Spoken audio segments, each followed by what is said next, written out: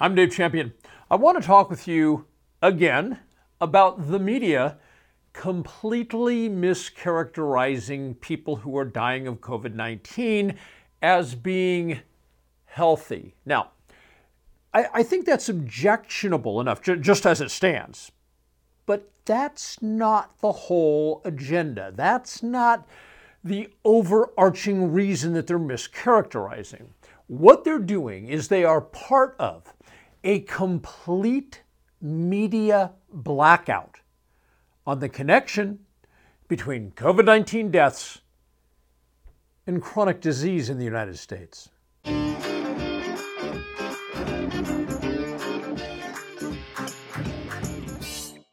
I'm not going to get into the whole issue of chronic disease and how it's actually far more so chronic disease that's killing people who develop COVID-19 than it is the actual COVID-19 itself.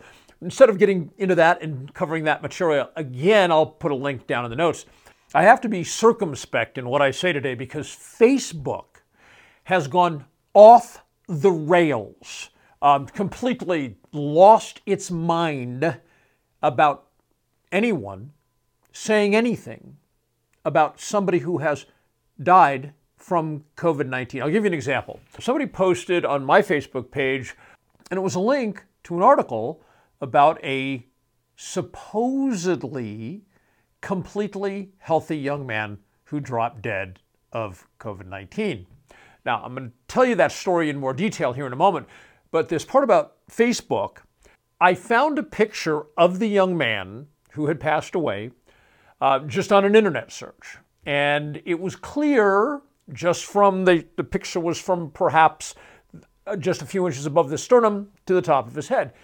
But it was clear from what you could see here and here that he was obese. When I responded to the commenter on my page, I used the word blubber. I didn't mean that in any sort of a negative way. I wasn't attacking him. I wasn't mocking him. But the neck, it looked like gelatinous blubber. I mean, I was being descriptive. I wasn't being harsh or insulting. As soon as I hit the button to post that, within less than a second, a dialogue window opened from Facebook and it said, "It looks like you have violated our community standards. Would you like to change this comment?" On my own page, because I used the word blubber rather than, I don't know what they want me to use, fat cells, white fat cells, excess body fat. But how Orwellian, how 1984, because you remember in 1984, the agency was actually removing words from the dictionary, so you couldn't use them anymore. So Facebook, they're still in the dictionary, but you can't use them on Facebook. If you use those words on Facebook, then you can't function on Facebook anymore. Facebook will punish you for use of those words. That's why I have to be a little bit discreet about what I say today. I wish I could be more forthcoming. If I offer the names of the people and I show photographs, Facebook is probably going to suspend me because I'm going to be making the case that they are obese. And they are.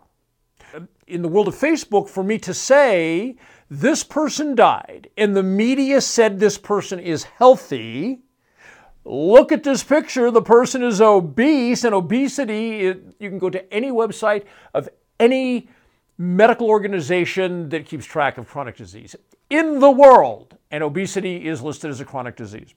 So if I say, look at the picture, it's obese, the person was not healthy, they have a chronic disease, then Facebook will say, I am potentially hurting the feelings of the decedent's family and therefore I need to be suspended.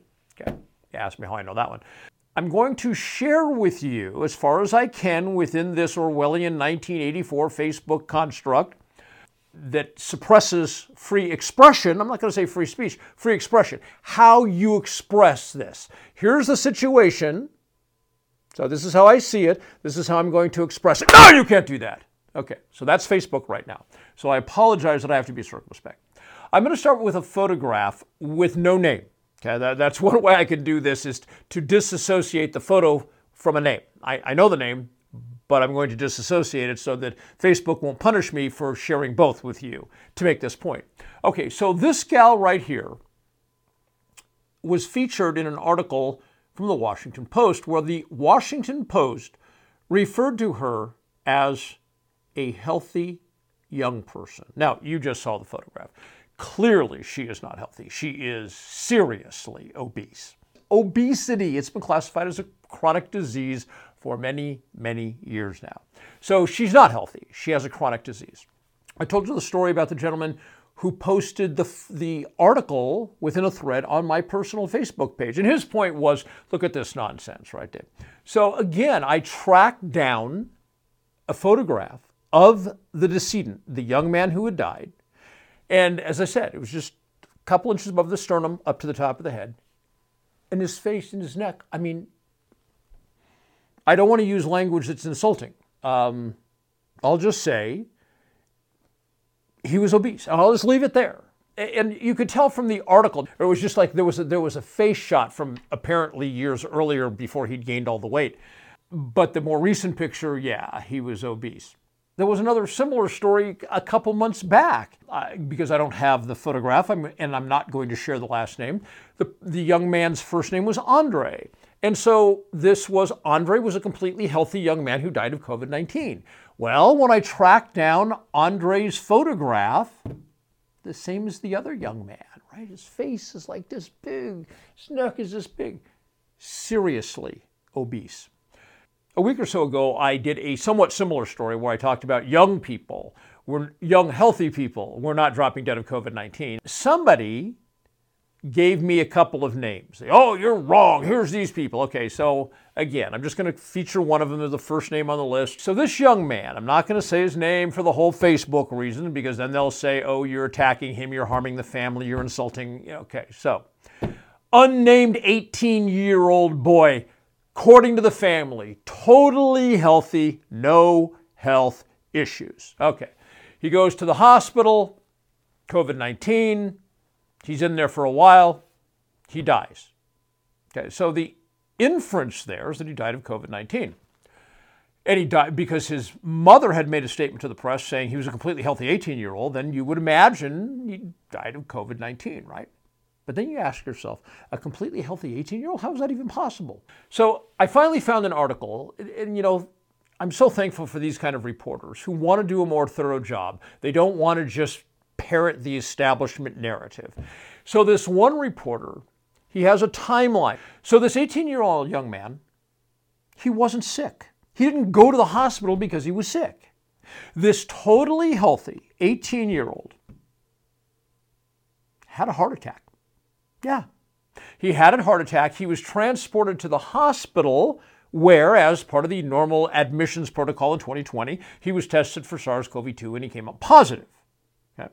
He then was in the hospital for a very, very, very, very long time, and he died of COVID-19, don't you know?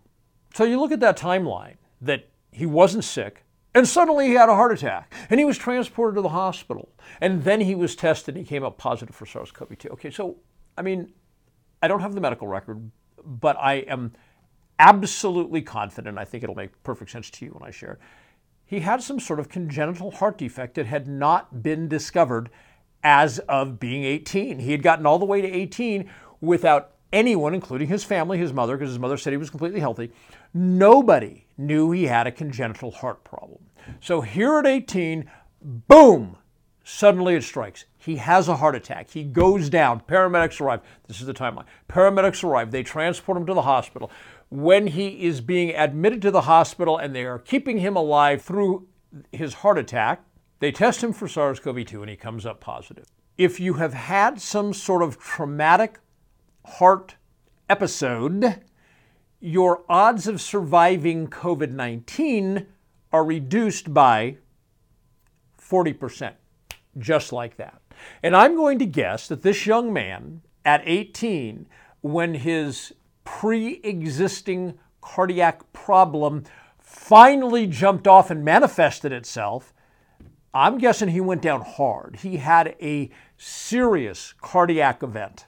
If there was damage to his heart, which I'm guessing there was, if there was damage to his heart, his odds of continuing on with SARS-CoV-2 not developing into COVID-19 would be slim. And then his odds of surviving COVID-19 would be dramatically reduced because he had damage to his heart. And those are medical statistics based on the medical industry now looking at SARS-CoV-2 and COVID-19 for the last year with people who have had serious cardiac incidents and then they get COVID-19. So all these articles never ever, let me repeat that again, never ever tell you the truth about these people's prior medical conditions. It's a blackout. And I find that offensive because the media is supposed to be giving us information, right?